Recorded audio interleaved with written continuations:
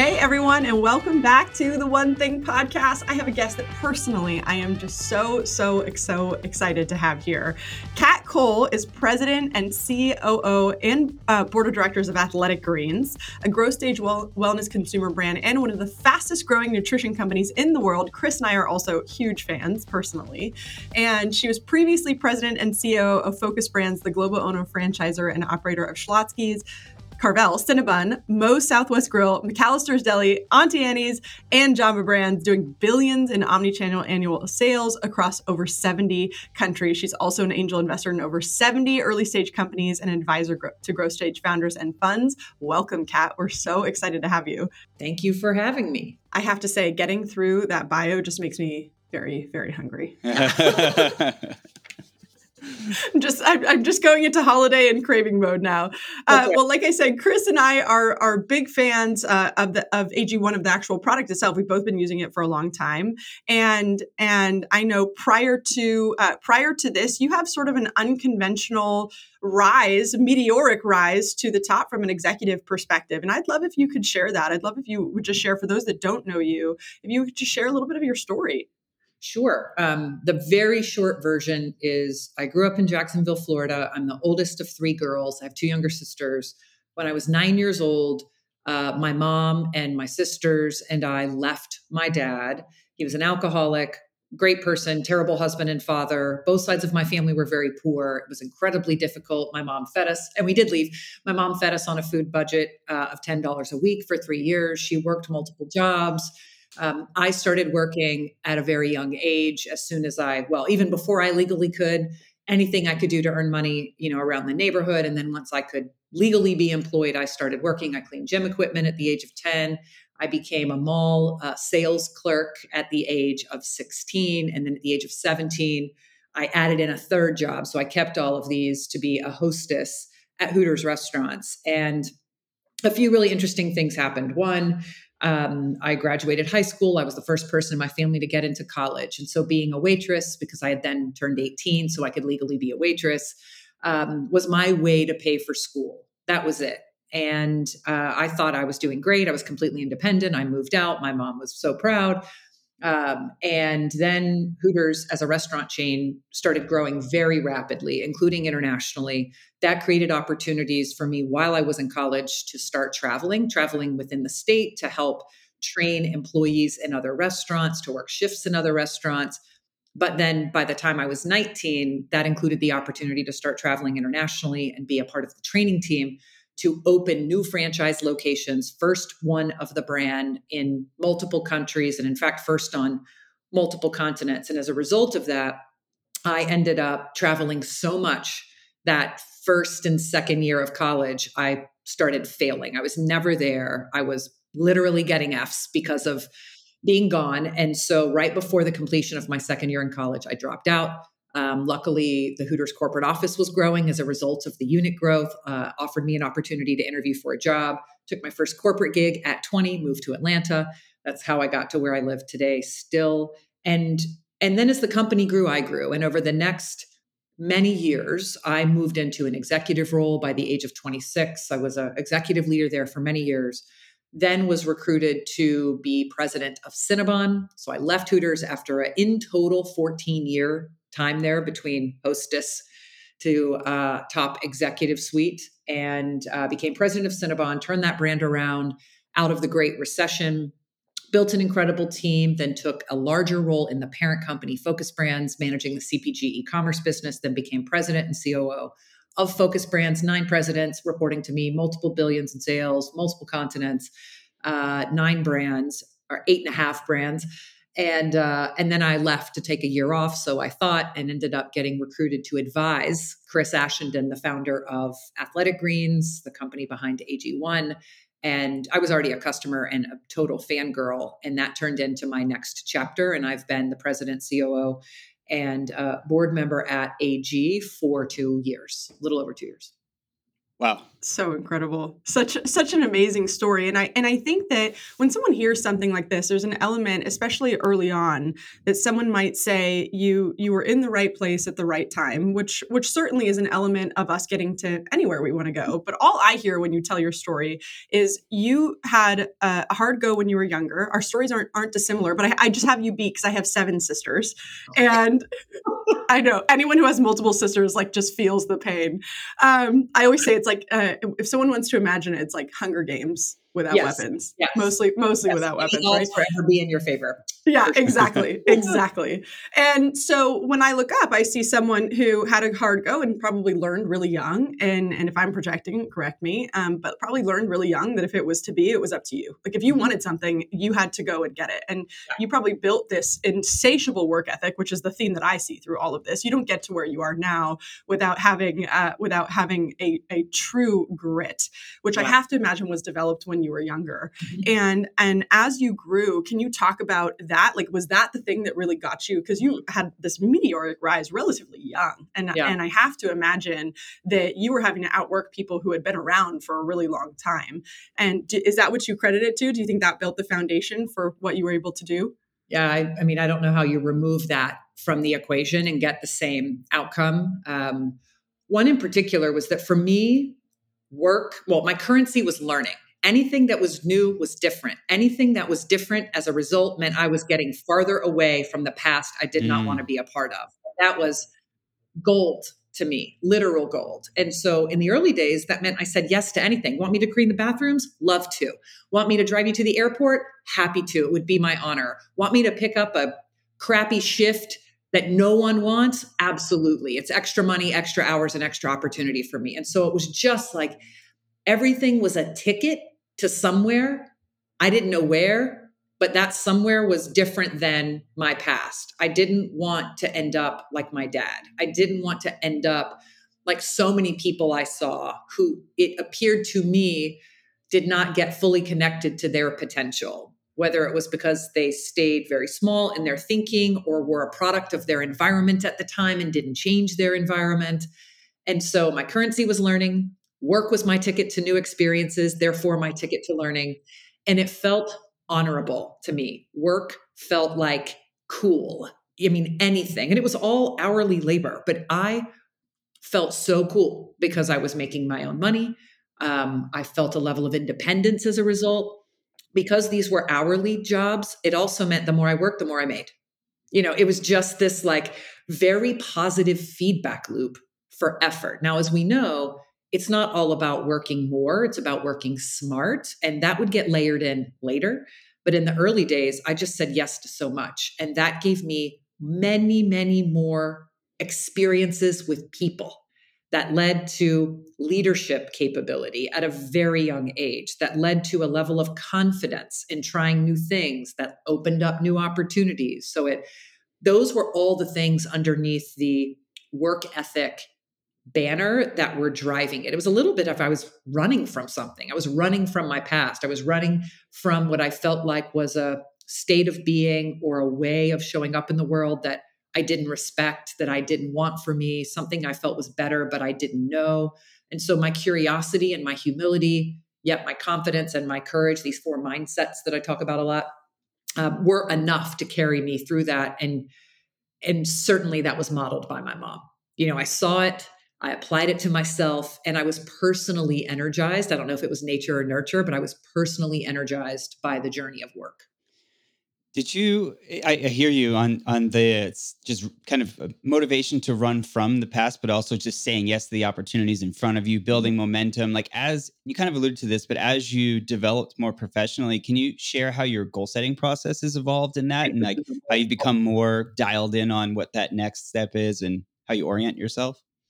It's funny. My husband is insanely goal driven, right? It's in his DNA. He's rowed across the Atlantic Ocean in a rowboat. He rowed across the Caribbean. He's trying to circumnavigate the globe on only human power. He has to have something. That's just that. Just a regular old Wednesday. Yeah. And that's his like side hustle. It's actually not his and so what I have witnessed to is someone who is goal driven to the extreme, who must have a goal, who must be working towards something, who must be training for something to like be fulfilled in this world. I am the opposite. And my natural state is learning and exploring and this feeling of abundance that when I'm doing the right thing that feels right, where I add value, just more opportunity comes and I lean into that. So I have been on the more opportunist side than I know where I want to go and I'm breaking down the milestones from there. And then I follow that in that path. So that's my innate approach, how I show up in the world. As I have started to lead businesses and lead more teams and mentor others, I have learned and read and listened and recognized that some goal setting mechanic is best for most. And so I have learned to teach it. And then as a result, began modeling it a bit for me. But I want to give you that context so that no one listening is like, oh, she knew where she was going and she set the path. And it was never that. Never, ever. But I will say, when I was a hostess at Hooters, when I was a waitress, all my customers, my peers, they would say things like, you're going to run this place one day. You act like you're the president. But it wasn't, I want to be the president. I thought I was just paying my way through college. My plan was to finish my engineering degree, go to law school, and become a lawyer. That was the plan. Waitressing was just a means to that end. But yet the feedback I was getting from everyone is like, you're a leader in this industry, in this place. And whether it was that affirmation or some of my deep beliefs that I could do it, whether or not I yet wanted to, was the guide that led me to, oh, I got the phone call. Can you be on a training team when you're 19 years old, have never been on a plane and don't have a passport to go to Australia to open the franchise? The answer was yes. Why would I say yes if that's not my goal, if that's not my mission? And so I do think my goal setting matured late in life relative to what people see me achieve. And it's because of this work ethic. It's because I joined high growth companies. So there was opportunity all around for me to take. There were leaders who saw potential in me, who didn't have a dated view of what talent could look like. And that's a huge piece of the story. But once I started running companies, so I was president of Cinnabon at 31 and got into that for a few years. You know, when you're 31 and people are like, you've made it. This is the peak. And you're like, this is the peak?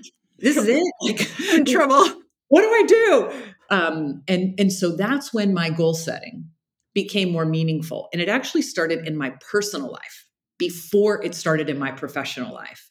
I was seeing people around me get sick. My mom had breast cancer. I was thinking very heavily about my personal and most intimate relationships and what worked for me. And so I put more effort into intention setting, manifesting, goal setting for my personal life, because the professional just, it was just like clicking because of that intersection of work ethic, opportunity, and advocates.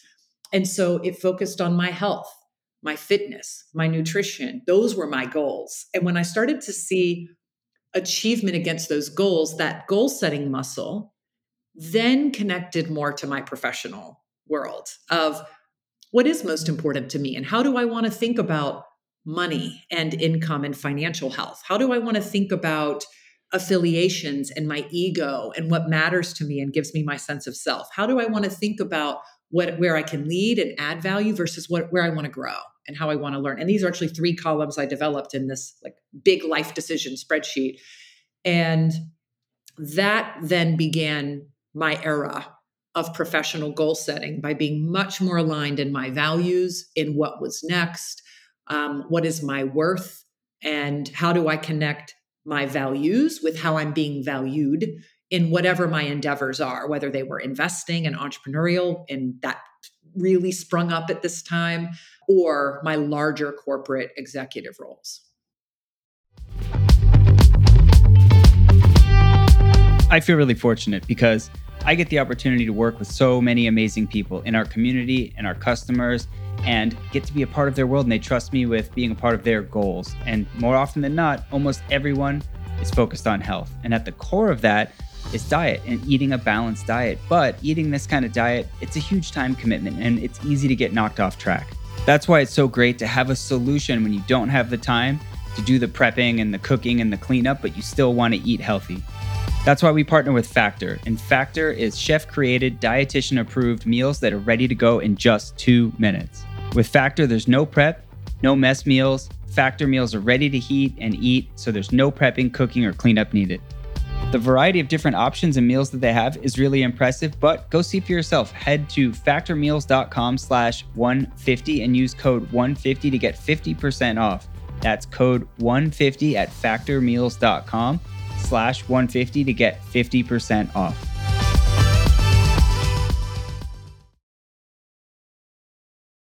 So much to unpack there. I love this idea that you get clear on your values. It's something we talk about in the one thing, that you get clarity on your values, which you connect to, we call it purpose, right? Mm-hmm. We connect our purpose to our priorities and to our productivity, which just basically says that who I want to be in the world, what I want to stand for, and the impact that I want to have is what informs what I need to do today. But I have to imagine, you talked earlier that you showed up in the world with this just amazing work ethic, and you were the person raising your hand saying, I'll do it. So you probably got a much faster learning experience. You probably had a PhD in the industry before most people ever had, got through elementary school, because you said yes to so many things, which I think from a leadership standpoint, and you correct me if I'm wrong, but I think from a leadership standpoint actually makes it easier to lead. When you've done all of the jobs that you're training, I think it actually makes it easier to connect, much easier to lead, easier to translate. So I have to imagine that helped on that journey too.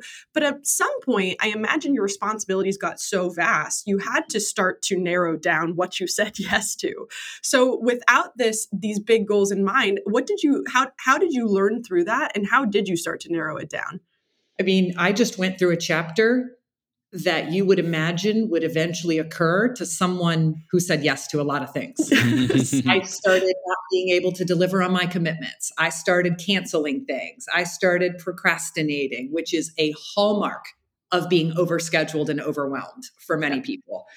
And I can remember this season of my life so clearly because I had been so in sync, on purpose. I love saying on purpose because the double entendre, the intentional, but also in line with my purpose. I was so on purpose. And then when it was like, now I had just as much inbound as I had outbound, and then I had more inbound than I even needed to go look for, my yes muscle was stronger than my no muscle. And it took the people pleaser in me to feel the disappointment of letting people down to then say, this is not okay. I am not okay with letting people down. I don't like this feeling. I don't want to procrastinate things that I myself have layered on to my list and my yeses and my commitments, etc. And so I don't remember the particular day or thing, but I remember the feeling of there are actually ways that are right for me to start saying no. And I just started saying no with vigor. No, that's not right for me right now. No, not me, but let me introduce you to someone who could help you. No, that's not in line with my priorities. No, my schedule won't allow that. I'm so sorry. No, period. No, thank you, period. And I just started saying no. And the crazy thing was, the more I said no, the more things came. And so it also was this reminder, this world of abundance. If you're thinking, well, if I don't do this, then I won't have a connection. Or if I don't do this, I won't. And wow, talk about the opposite of what we just talked about was my beginning, which was my power. It was saying yes to so many things. And then eventually it had to be saying no and figuring out which things to say no and not being scared to say no for fear of not only letting someone down, but of removing my own seemingly unending opportunity, whether that was mentoring or investing or speaking, right? At some point we have limited resources. So I just learned a lot of ways that felt in really honoring my style to say no. And then I got better at the few things I was saying yes to. And now I'm a master at saying no. It's a good skill to have. Mm-hmm. I have a question about, Nikki mentioned earlier that we're both fans of Athletic Greens and AG1. I've been taking and drinking Athletic Greens for a couple of years. Love it almost every day. But I want to ask you a question about the organization and kind of the customer orientation, because I want to explain my experience, and I promise it's a positive thing. Please. But I get this sensation from being a customer with Athletic Greens. So you guys make it really easy to be a customer. And specifically, I can go in and adjust the frequency of when I get my Athletic Greens. Like a couple of times I wanted to be like, you know what?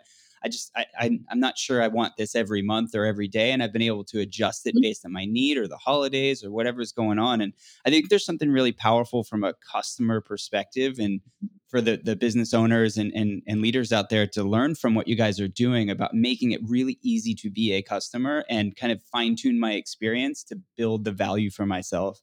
And I just want to hear your perspective on how you guys do that, if it's intentional or what you could share there.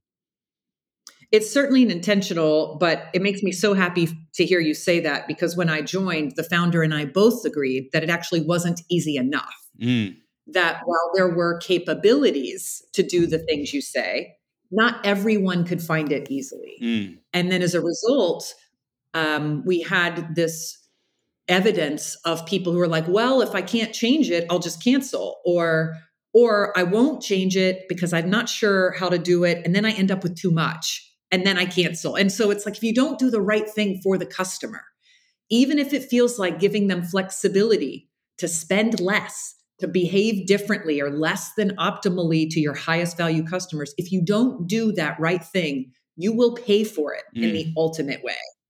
And I have lived this example so many times in my consumer business career, where if you don't offer the affordable option or the convenient flexibility, whatever it is, the customer ultimately votes with their wallet and their feet and sometimes their mouth, and they tell other people that it's not easy. And so one of our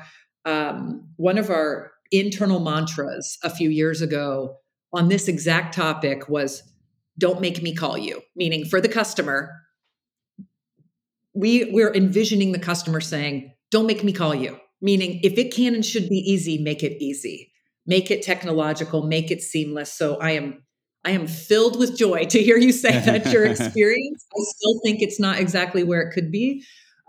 We have made it easier to not only be flexible, change your date, modify your schedule, but to switch from pouch to travel packs, to add travel packs, to add a shaker bottle if yours is lost or broken or damaged, to add a scoop. I mean, all that's new, but we had so many customers asking us for these things. Like the data was there that people were screaming, give me this flexibility. And so it wasn't always what you described, but our obsession is for a product that is so premium, that is about health.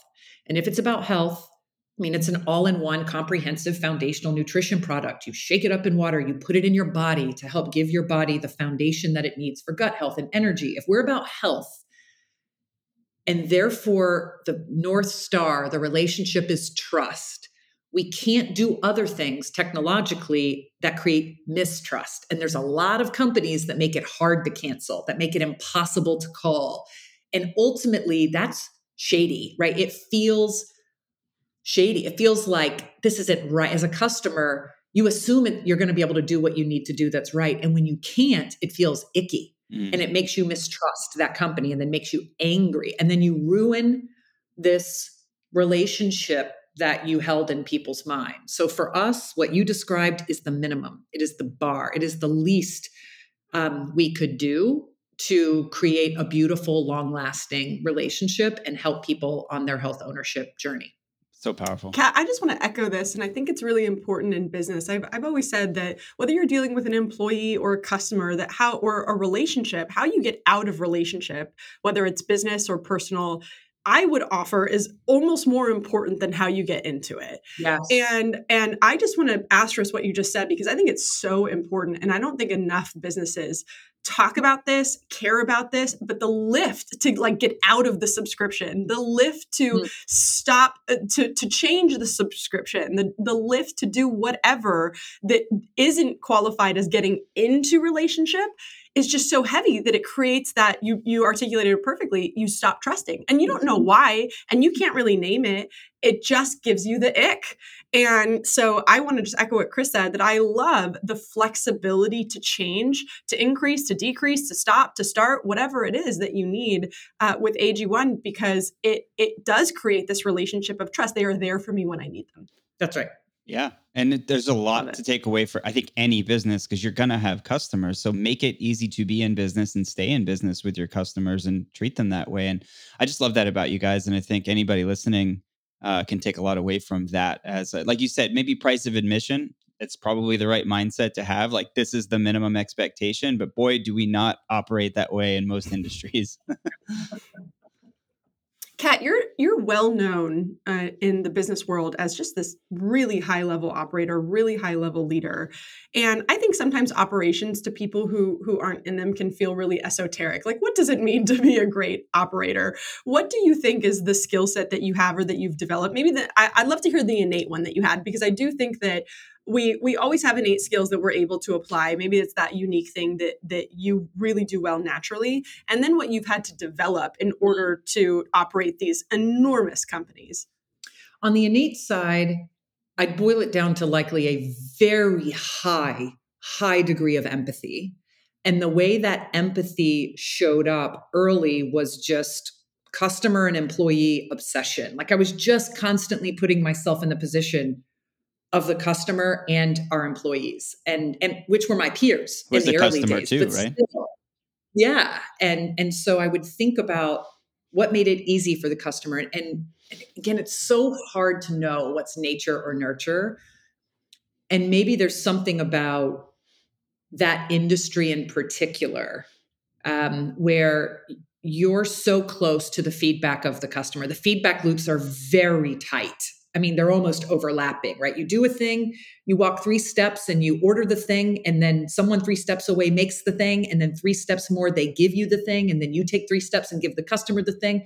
And then you're right there. You see their face. Do they like it or not? They ask you more, do you like it or not? Then they transact in the same hour.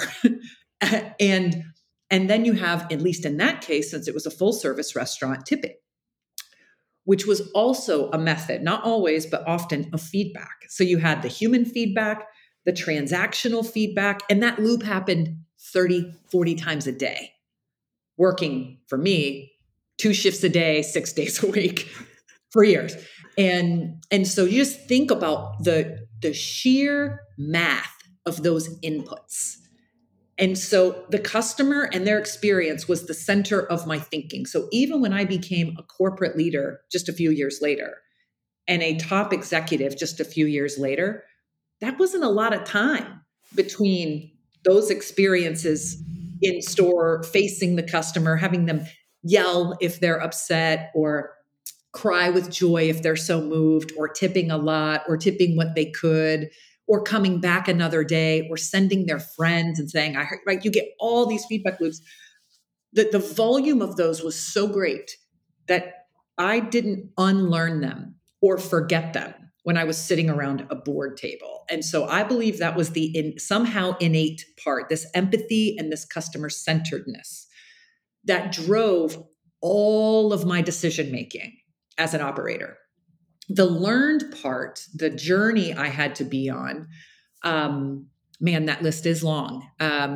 One is, as I became a leader of leaders who were leaders of leaders, so the distance between me and the customer got longer. Messages get filtered, fragmented. You have to say something, many times, very consistently, for it to be heard, because there's layers, which means really you have to say fewer things and do fewer things, down to the one thing. Like, you just have to learn that I can't do all the things because all the stakeholders aren't right here in front of me right now anymore. There are layers, there's space and time. There are hundreds of thousands of employees who don't even work for me anymore. They work for franchisees who are my business partner, not my employee. And they have their own mission, vision, values. They have their own culture. And now we've got to integrate these.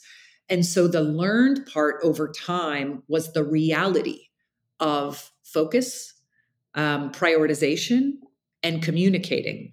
That there may have been parts of that were innate, but the way they had to be applied at scale as a global executive were to the extreme. And I had to be far more academic and intentional and planful about those things, as opposed to, I'm in the store, I'm on the shift, I can modify on a dime, and oh, that didn't come out right, let me try again.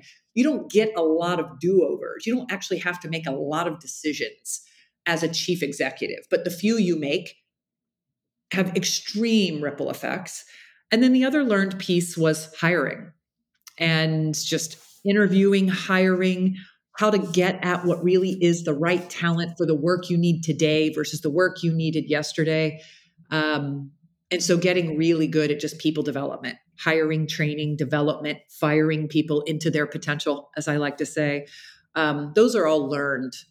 Those capabilities are more learned, less innate for almost anyone, and require a lot of scar tissue. You got to make a lot of mistakes to get good at that stuff. You said you opened up a lot of new locations early on when you were and so I'd imagine you were a trainer in doing that. So you had to train a lot of new employees. Do you find that skill pulls forward for you? You've just evolved it over time? Definitely. The idea of my job is to help you be good at your job is ultimately leadership. It's leadership. I mean, at that time, it was a shift. It said trainer, right? And so you come here on this shift, and instead of just waitressing, you're waitressing and teaching someone else to waitress, or you're cooking and teaching someone else to cook. And you've got a checklist to follow, and you do it and they watch and you explain it, and then they do it and you watch and explain it. And then you let them do it and you give them feedback, and then they're off on their own and they fly the nest. And so but ultimately that is coaching, and coaching is an element of leadership. And so it was a fantastic training ground for developing people. Yeah. Yeah. It feels like that's a skill that you said it. It's a component or a hat to wear as a leader that you need to sharpen. But if you don't have that opportunity to develop it, it can be a deficit in a lot of leaders that I see. And if you miss that skill, then you miss the opportunity to grow the people around you. And it seems like you default that way. And as a result, it's been a huge benefit for you. See, the other balance to that skill that was developed as a trainer, ultimately when I started leading the teams, which happened just a few months into being a trainer, a couple openings, couple countries, and all of a sudden I wasn't a trainer on the team. I was the leader of the entire opening, leading the training team. And so the partnering skill to that is decision making. Like ultimately people want to be led. Ultimately people want clarity. The only way they get clarity if a decision is made, and a decision made, even if imperfect, is better than a decision not made, because then people can't follow. And if it's wrong, you'll figure it out faster and then you can make a different decision. But this partnering of training, coaching, helping others develop into their potential with being willing to be the person to make the call and fully owning the downside that may come if it doesn't work out well. But if it does work out well, fully putting that light and celebration and recognition on the team who brought, like, those things come together in a really important set of puzzle pieces. I think also when you're training like that, I hear your perspective, and you can hear that it's authentic, that if we fail, we fail. If it's the wrong decision, we'll figure it out. And that perspective from a team's view, I think also empowers them to fail and empowers them to bring forward ideas and empowers them to say, maybe this is the right path, because then they're not so afraid that whatever suggestion they provide, if it's not the right one, that they're going to get the hammer for it. Exactly. Kat, I have to imagine, and as someone who sort of grew up in business too, I have to imagine that you might have felt at some point when you look up and you're 31 leading this huge company, or 26 and an executive prior to that, or 19 and training these teams, that there might have been some self-talk or what now we would name as imposter syndrome. And I have been a big fan of yours. I followed your career for a long time. And I read an article, maybe it was in Fortune. I read an article where you talked about something that you call the hotshot rule. Mm-hmm. Can you share what that is? Because I thought it was just so powerful. And I thought for any young person, or any person really listening to this, who might be feeling shaky or feeling like their foundation is shaken because they just took a really big job, and maybe they feel like, why me, or I have all these people around me who are more qualified or older or whatever it is. I thought this could be really helpful. Yeah. The hotshot rule it's essentially a self-coaching practice where I use the perspective of an outsider for my immediate situation as motivation, clarity, and to drive action. And it is, in a way, it can be used as a tool that is almost an antidote to what people would call imposter syndrome. I've only often called it the internal saboteur, the voice in our heads. And if anyone has read books on this or listened to discussions, you often get to a similar point, at least the modern take on it, which is what we consider self-doubt is in a way good. It can be good. It's a sign of humility. It shows that you are reflecting and considering your place in a situation or a moment or a team. So it can be a tool, but for many people, it becomes almost a weapon against themselves to create smallness, shame. I don't belong here. Who am I to question them? Who am I to speak up? I'm so lucky to be here. I've told people, like, you're not Miss America. You were hired here to do a job. You're in the seat. We pay you. Yeah. And so it's okay to have those thoughts. This is my first. It's normal. We all have them. But as my chief people officer at AG often says, it's okay to have a negative voice in your head. Just don't set up residence there. Don't get your mail sent there. Just visit and move along. It's serving a purpose. Don't give it a lot of oxygen, and certainly some people will give it more oxygen than others. And that can remove the energy that should be going into the work because you're in your head. So that's my thoughts on negative self-talk, or imposter syndrome, or the internal saboteur, or self-doubt. Then as it relates to the hotshot rule, I remember when I was an executive at Hooters, I went through a period of time where I had some amazing mentors in the company. Obviously, I wouldn't have gotten to where I did without people who believed in me and gave me a shot at a very young age. And I can name them all by name. Kimmy, Cheryl, Mike, Kobe, Colleen, like the list just goes on and on. And yet I had trouble getting external mentors. I worked for Hooters for a long time. I had a business card with an owl on it. Many of the people I wanted to be my mentors were women. If I walked up to the average female executive, who was often 2 times my age at a minimum, hey, I'm Kat, I work for Hooters. Will you be my mentor? I mean, not exactly what people would line up. Not the pitch they were looking for. And so I developed a self-practice that I actually heard from a restaurant consultant. I was at a conference. I heard a restaurant consultant talking about the importance of thinking of people you admire and imagining what they would do in your situation. And so I started doing that. And it was quarterly, and then it was so powerful, it became monthly and then weekly. And the hotshot rule is essentially this. You give yourself a few minutes, not even a few minutes. It can be like a minute. It'll take me longer to explain it than it takes to practice it. Close your eyes, envision someone you admire. Anyone, doesn't matter. It can be your mom, your coach, someone you met at a conference, a celebrity, just someone you admire. Imagine that they are in your seat tomorrow. So for whatever reason, you retire, you're on an island, something positive, and they take over your gig. They inherit your Slack, your email, your team, your meetings, your cadence. You have no time to say thank you, goodbye, fire that person, hire that person, have that conversation you should be having. They just take over. And there's something very powerful about the psychological experience of someone you admire inheriting everything, the good and the not so good, that you know very well is real in your situation. And then you ask yourself, when they're sitting at that desk or in that team meeting, that day one, what is one thing and the first thing that they would immediately do to make things better? And for whatever reason, it comes to mind very quickly, because in the back of our minds, we know the things we're putting off, or that used to be big problems, but now they're small problems, but they're still today's biggest problems, or that the team's bringing up, that you just know, but we are blinded by our own progress. And over time, I had so much success that I realized my complacency. I realized I was blinded by my own progress. I was hiring new people who were like pounding the table for things. And I was thinking, it's not as big of a deal as the thing I dealt with 2 years ago. Yet they're like, why aren't you making this decision? And so you envision someone you admire. You imagine them in your role. You ask, what's one thing and the first thing they would do differently to make the business better? The answer comes to mind. Ask, answer. But then you act on it in 24 hours. If you can't do it fully without involved stakeholders, you at least schedule the call, book the flight, send the note. You put something in action. Ask, answer, act. It is the meta framework for all my frameworks. The hotshot rule is one of many versions of ask, answer, act. The question is just, what would someone I admire do in my role? Answering it is happening in my head instead of from someone else.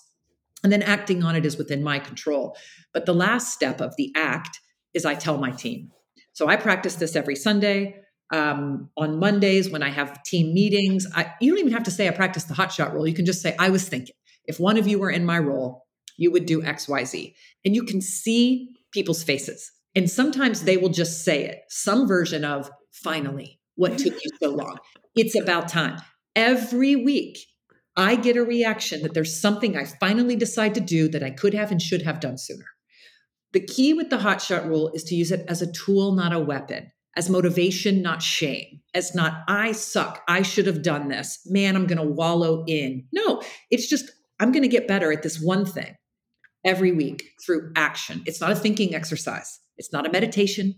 It's not an intention. It's not a reflection. It's also not running with scissors and taking crazy wild action without thoughtfulness. Ask, answer, act. In this single practice, sometimes I practice it for my personal roles. My role as a wife, my role as a daughter. Mostly it's my professional roles, but I weave in personal. So I think there's a lot of people I know, at least now at this age of my life, who've lost their parents.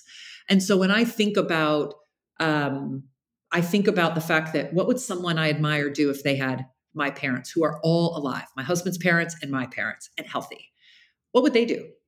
And it motivates me on Monday to call, to send a note. So sometimes it's little things and sometimes it's big things. But the point is, it's one of the exercises that helps me be on a path to actual growth and improvement and not getting complacent and stagnant and being truly humble. Because every Sunday there is something so obvious that I have to acknowledge I should have done, could have done, and have not. And so it's this humility and confidence, like over and over. Those are two of the four mindsets, but all four kind of in action: humility, curiosity, courage, confidence. Because I'm going to my team acknowledging there's something I should have done that I didn't. And then we're taking action on it, but we're not wallowing in it, right? We're moving on. And Nikki, to your point, over time, more and more people start doing this themselves. They start bringing problems to me more aggressively instead of being like, well, it's not that important to Kat, so it's just not the hill I'm going to die on. They charge the hill because they actually have seen me revisit something, change something, even if it was of my own doing, in order to make the business better. So they feel more empowered, but I'm also modeling a lot of vulnerability. It doesn't feel like vulnerability to me. It's just like what I do and the culture we should set, but it is viewed as an unusual level of vulnerability. I love that so much. Yeah. Oh, wow. So that's such a cool exercise because it's so difficult, I think, for people sometimes to separate themselves from the story that they're telling about why they're doing what they're doing. And what you're saying in that the hot shot is like, hey, this is a process you can lean on to do that. And it will help you separate yourself from the story. And then some tools. I love ask, answer, act. I don't know if you call it the 3 A's, but I'm going to. And that's really good. Thanks for sharing that. Kat, I heard this thread in your story about your connection to your mentors and the leaders who believed in you and were part of those opportunities. And I think I love when I hear incredibly successful people like you call this out, because I sort of loathe this phrase that we've come to use a lot, the self-made phrase. Like literally no one is self-made. Like it was, everyone got a boost from the relationship or the opportunity or whatever it was. None of us succeed alone. None of us. That's and I have to imagine that this is probably still really important in your life. So I'd love to hear how your mentors have evolved. And then also how I have to imagine you're probably now mentoring people in your life too, and how you have approached this too. Yeah. In the early days, it was more the way, because I had trouble finding more formal mentors, as I've mentioned, outside of those who advocated for me in my company. I mean, I cannot stress how many people in my companies have been incredible mentors, but the outside in is so important too. And mentoring, which is very different from coaching or advocacy, is about perspective and sharing experience so that Chris, just like you said, you're kind of getting out of your own head and your own filter. So I coined this phrase, mentoring moments, about, 15 years ago.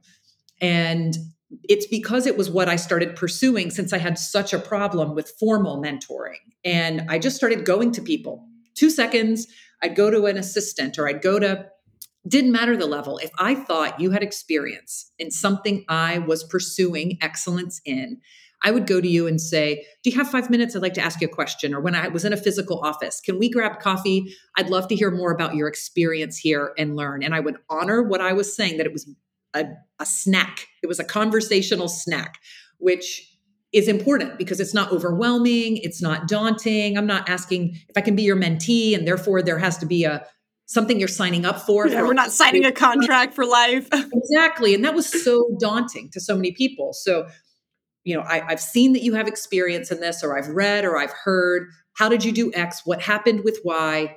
Few minutes. Thank you so much. I would apply that learning, and then somewhere in the near future, send a thank you note. Thank you for that. This helped me have this conversation. Thank you for that, blah, blah, blah. And some of those mentoring moments became so frequent with some people that it naturally and organically evolved into what you would call a more formal mentoring relationship, with a regular check-in. Why are you doing this? Think about it this way. How should I think about this? And so that was the first evolution, mentoring moments, to then kind of cream rising to the top, if you will, of some of those very organic relationships. And then that being a bit more the way over time. And then certainly I felt obligated to give mentoring moments, whether people asked or not, and then became known as someone who, if you ask me for 5 minutes, make it 5. Ask me a question I can answer in 5 minutes. Like when people come to me and say, what's your career advice? I'm like, I don't have time for that. We don't have time for that today. That's a whole year's worth of podcasts. And so very specifically, I'm in this situation. What should I think about? What question would you be asking? Who's an example of, right? Really specific.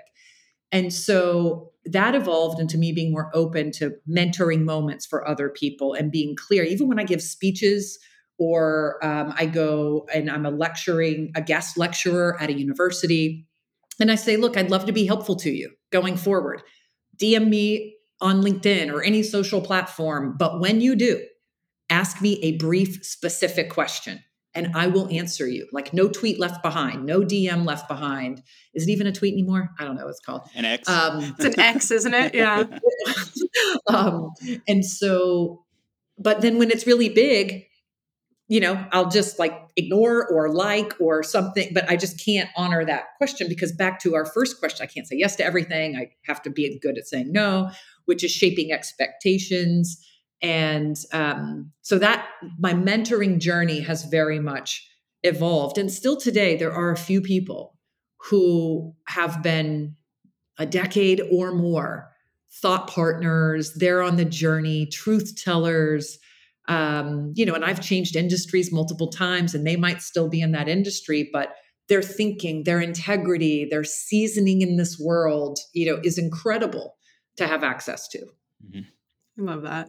Kat, I on this subject, I want to honor your time. I wish I could keep you here all day. I would take a full year of podcasts with you, and I want to honor your time. Thank you so much for being here today. If people want to connect with you, where should they find you? All the places. So LinkedIn, certainly, I'm very active there. Twitter/X, IG, wherever your platforms are, I do my best to check DMs regularly. So yeah, hit me up there. Thank you so much for being here today. This was an incredible conversation. Yeah, absolutely. Kat, if you could have the listeners just take one thing away from what you shared today, what would it be? It would be build this muscle to ask, answer, act. So many people do one of the three or two of the three, and real growth continually over time, despite most circumstances, improves greatly when you are just constantly asking, answering, and acting. And of course, it leads to learning the best questions to ask, but the right questions are more important than having the answer, because the world changes, things change, life changes. So have the questions, ask them often, ask them of yourself. We talked about the hot shot rule, which is reflective, but ask them of others. I've got another body of ask, answer, act frameworks. It's about checking in and with your spouse, your partner, your most important relationships, your direct reports, your customers, right? Your employees. There's a whole body of questions you can ask to check in with them. Create an environment where you get honest answers, which is about, making sure people see how you react to honesty and candor and see you take it with humility and give candid answers when people ask, so that the ask and answer have some asterisks to them of how to get the most out of it. And then just take action. And that is often the hard part. If you're just asking questions, you're a student. Nothing wrong with being a student, but most people won't want to follow you over time. If you only walk around with the answers, you're going to be wrong a lot. And again, people won't want to follow you. And if all you do is act, you will drive decisions in the short term, but you won't build teams over time. It's the three together. So whatever is your way, whether it's some of these frameworks, check-ins with others, or the hotshot rule, or just asking for feedback, whatever it is, ask some type of reflective question more often, solicit candid feedback and give it, and act on it. And you will see mountains move in areas where others seem to struggle. Awesome. Thank you, Kat. So good. Thanks for listening to the One Thing podcast. If you're a bold risk taker who wants to dream big and achieve a higher level of success in your life or business, visit theonething.com. There you'll find information on one-on-one coaching, our exclusive community membership program, and customized workshops that will help you get your team or organization aligned and rowing in the same direction. That's THE1.com to start living the life you've always dreamed of today.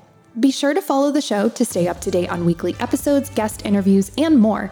Plus, we would love to hear from you. Send us a voice note by going to speakpipe.com/theonething or email us at podcast@theonething.com. We'll see you next week.